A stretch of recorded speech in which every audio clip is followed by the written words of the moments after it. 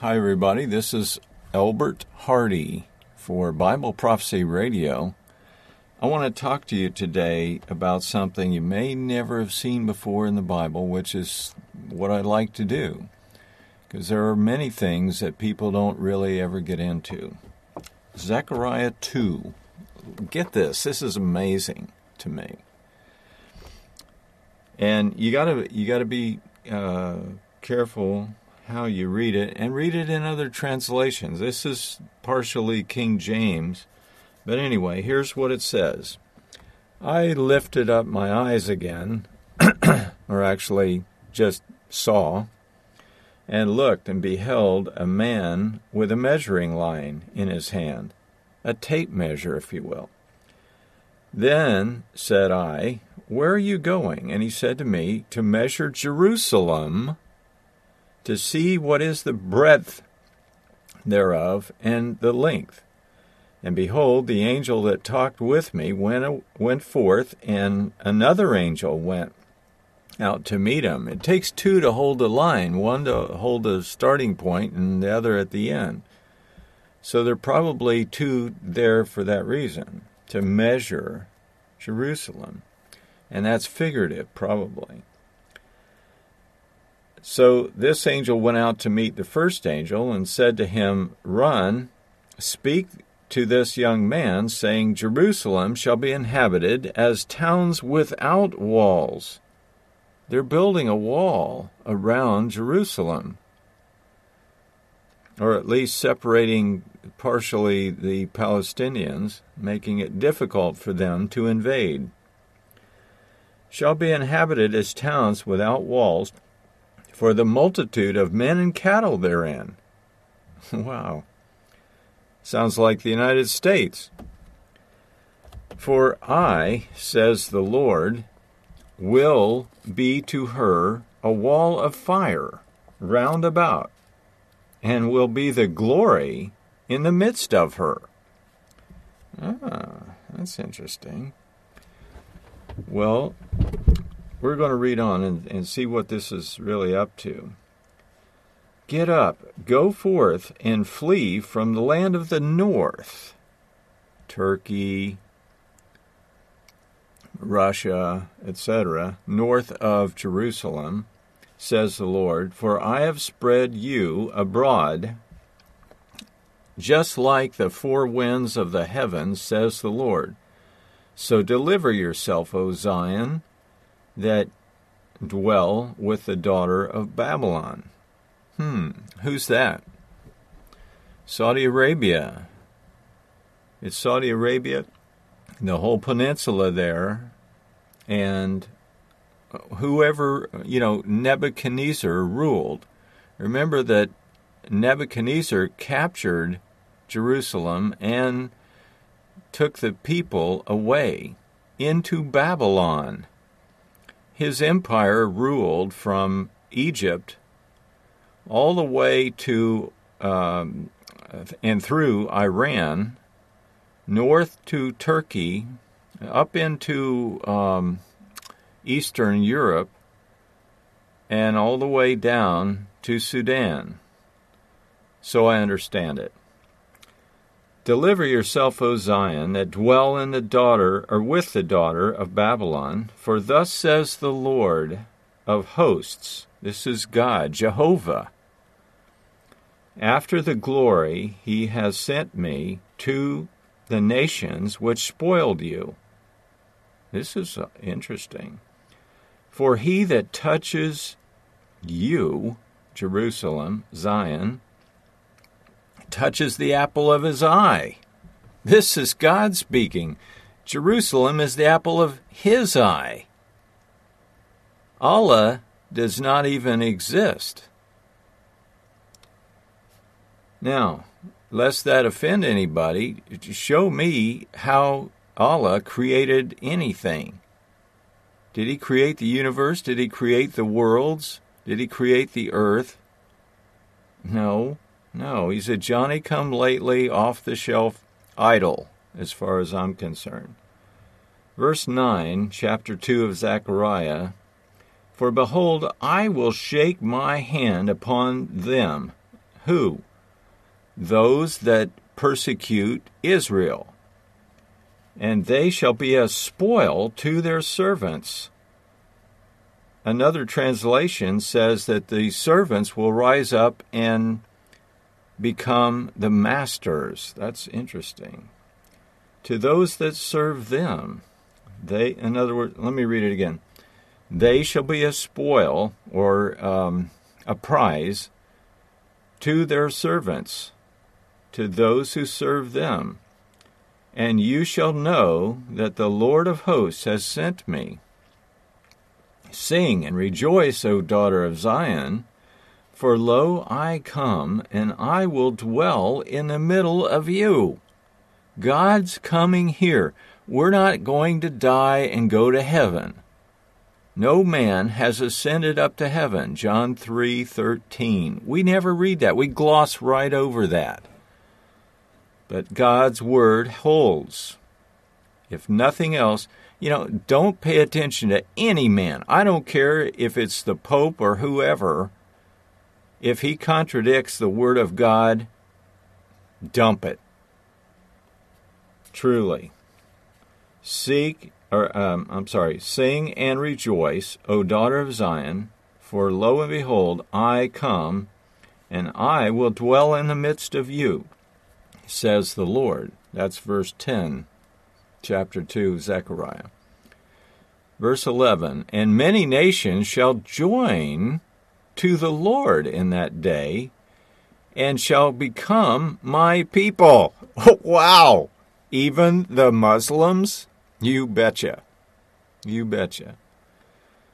So you're either going to be alive and joined to God, or you're not going to be around at all. And I will dwell in the midst of you, says the Lord, in that day, and you shall know that the Lord God of hosts has sent me to you. And the Lord shall inherit Judah as his portion in the Holy Land. Wow. It'll be his. It is his. He owns the whole planet. Let's face it. He made it. He owns it. And the Lord shall inherit Judah and his portion in the Holy Land, and shall choose Jerusalem again as his HQ, his headquarters. So be silent, all flesh, before the Lord, for he is raised up out of his holy habitation. Wow. Now I want to take you to chapter 12. This was chapter 2, and you'll find that 12 matches this pretty good. The burden of the word of the Lord for Israel, says the Lord, which stretched forth the heavens. See, it wasn't Allah, it wasn't Buddha, it wasn't anybody else. And lays the foundations of the earth, and formed the spirit of man within him. Behold, I will make Jerusalem a cup of trembling, or reeling back, unto all people round about. Her enemies are round about her, let's face it. So God is going to make her a cup of trembling. What does that mean? Scary, that's what it means. When they shall be in the siege, both against Jerusalem, or Judah, and against Jerusalem. Verse 3, chapter 12. Zechariah. And in that day I will make Jerusalem a burdensome stone for all people. All that burden themselves with it shall be cut into pieces. I'm going to read this verse in another translation in just a moment. But anyway, though all the people of the earth be gathered together against it. This is chapter 12, verse 3 of Zechariah. This is in the Berean Study Bible, verse 2, chapter 12, Zechariah. Behold, I will make Jerusalem a cup of drunkenness to all the surrounding peoples. All those enemies like Egypt and Libya and like Iran and all the people that are against Jerusalem, Syria, Lebanon, you name it, Saudi Arabia. Behold, I will make Jerusalem a cup of drunkenness for all the surrounding peoples. Judah will be besieged as well as Jerusalem. Whoa. On that day, this is verse 3, this is the crucial verse in my opinion. On that day when all the nations of the earth gather against her, I will make Jerusalem a heavy stone for all the peoples. All who would heave it away will be severely injured. Whoa. On that day, declares the Lord, I will strike every horse with panic, and every rider with madness. I will keep a watchful eye on the house of Judah, but I will strike all the horses of the nations with blindness. I've got an idea as to how he's going to do that. It's going to be very scary. Then the leaders of Judah will say in their hearts, the people of Jerusalem are my strength, for the Lord of hosts is their God. On that day I will make the clans of Judah like a fire pot in a wood pile. Whoa, that is scary. I mean, what does that do? Well, it sets the whole wood pile on fire. Like a flaming torch among the sheaves of wheat. If you have a field full of wheat and it's dry and it's like a tinderbox, you set that thing on fire, the whole thing's going to go up in a second, in a flash. Like a flaming torch among the sheaves, they will consume all the peoples around them, on the right and on the left, while the residents of Jerusalem remain secure in Jerusalem. Have you ever heard that before from the pulpit? Probably not. The Lord will save the tents of Judah first, so that the glory of the house of David and of the residents of Jerusalem may not be greater than that of Judah. On that day, the Lord will defend the residents of Jerusalem, so that the weakest among them will be like David. David was a killer, let's face it. He was ruthless. He killed them down to the last man, or woman, or old person, or child. But he was doing God's work because he was getting rid of all the pagans. If he would have left one of them alive, like Agag, back in the Bible, back in the Old Testament, and you can research Agag and find all there is to find out about him. But he engendered children, and they came back to bite Israel, and they're still alive to this day, some of them. But those pagan worshipers who are idol worshipers caused a lot of trouble. And they are the source of trouble yet to this day in the entire world. It's all because of idolatry, having another God before the true God. Shame on them all. On that day, the Lord will defend the residents of Jerusalem, so that the weakest among them will be like David, and the house of David will be like God, like the angel of the Lord going before them. In other words, they don't have to really fight.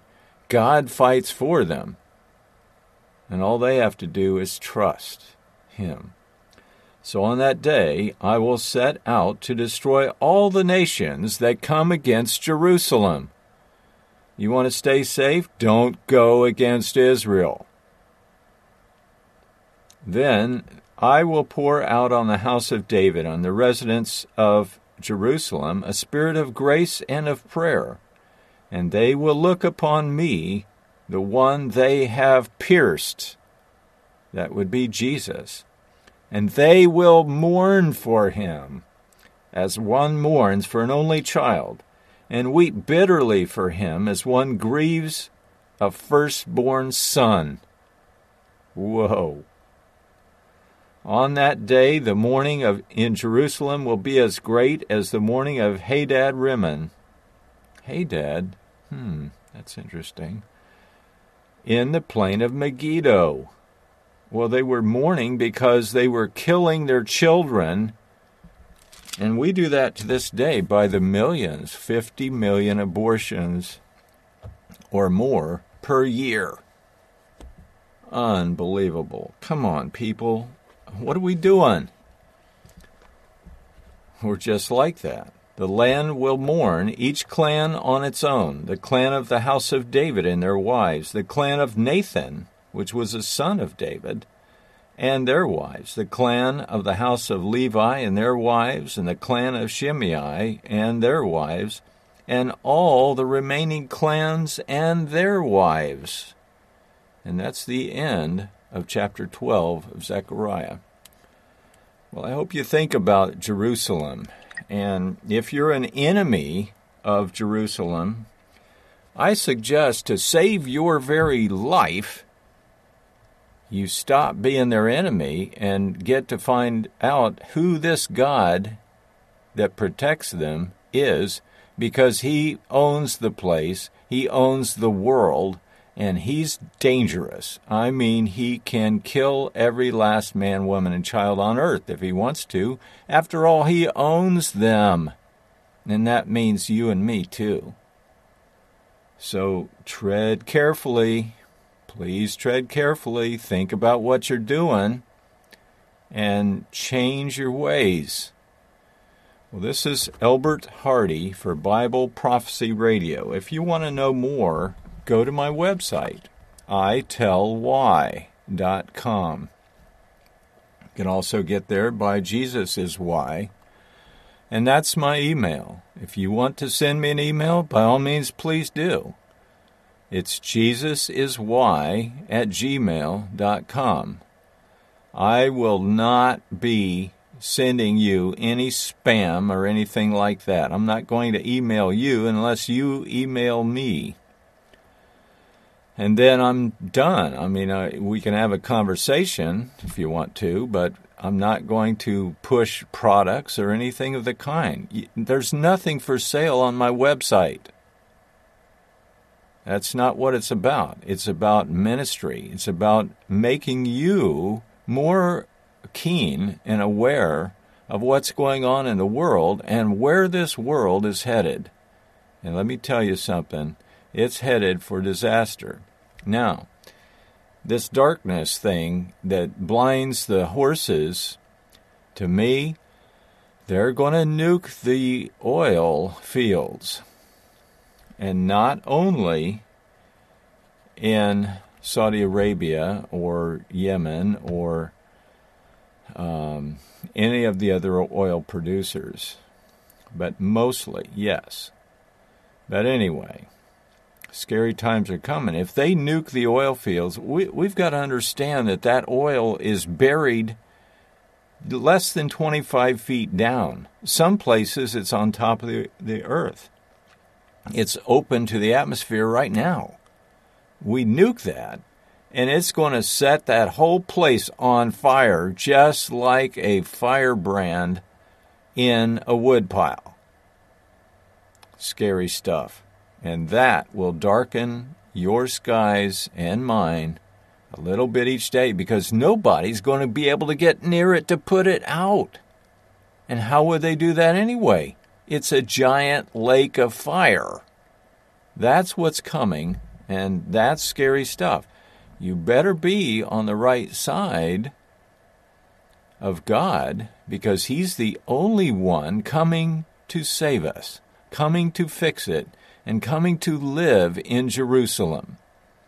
That is a day to look forward to, a day of salvation, a day of deliverance. God knows how to fix what we screw up. Until next time, I'm Elbert Hardy for Bible Prophecy Radio. I hope you have a great day and think about Jerusalem.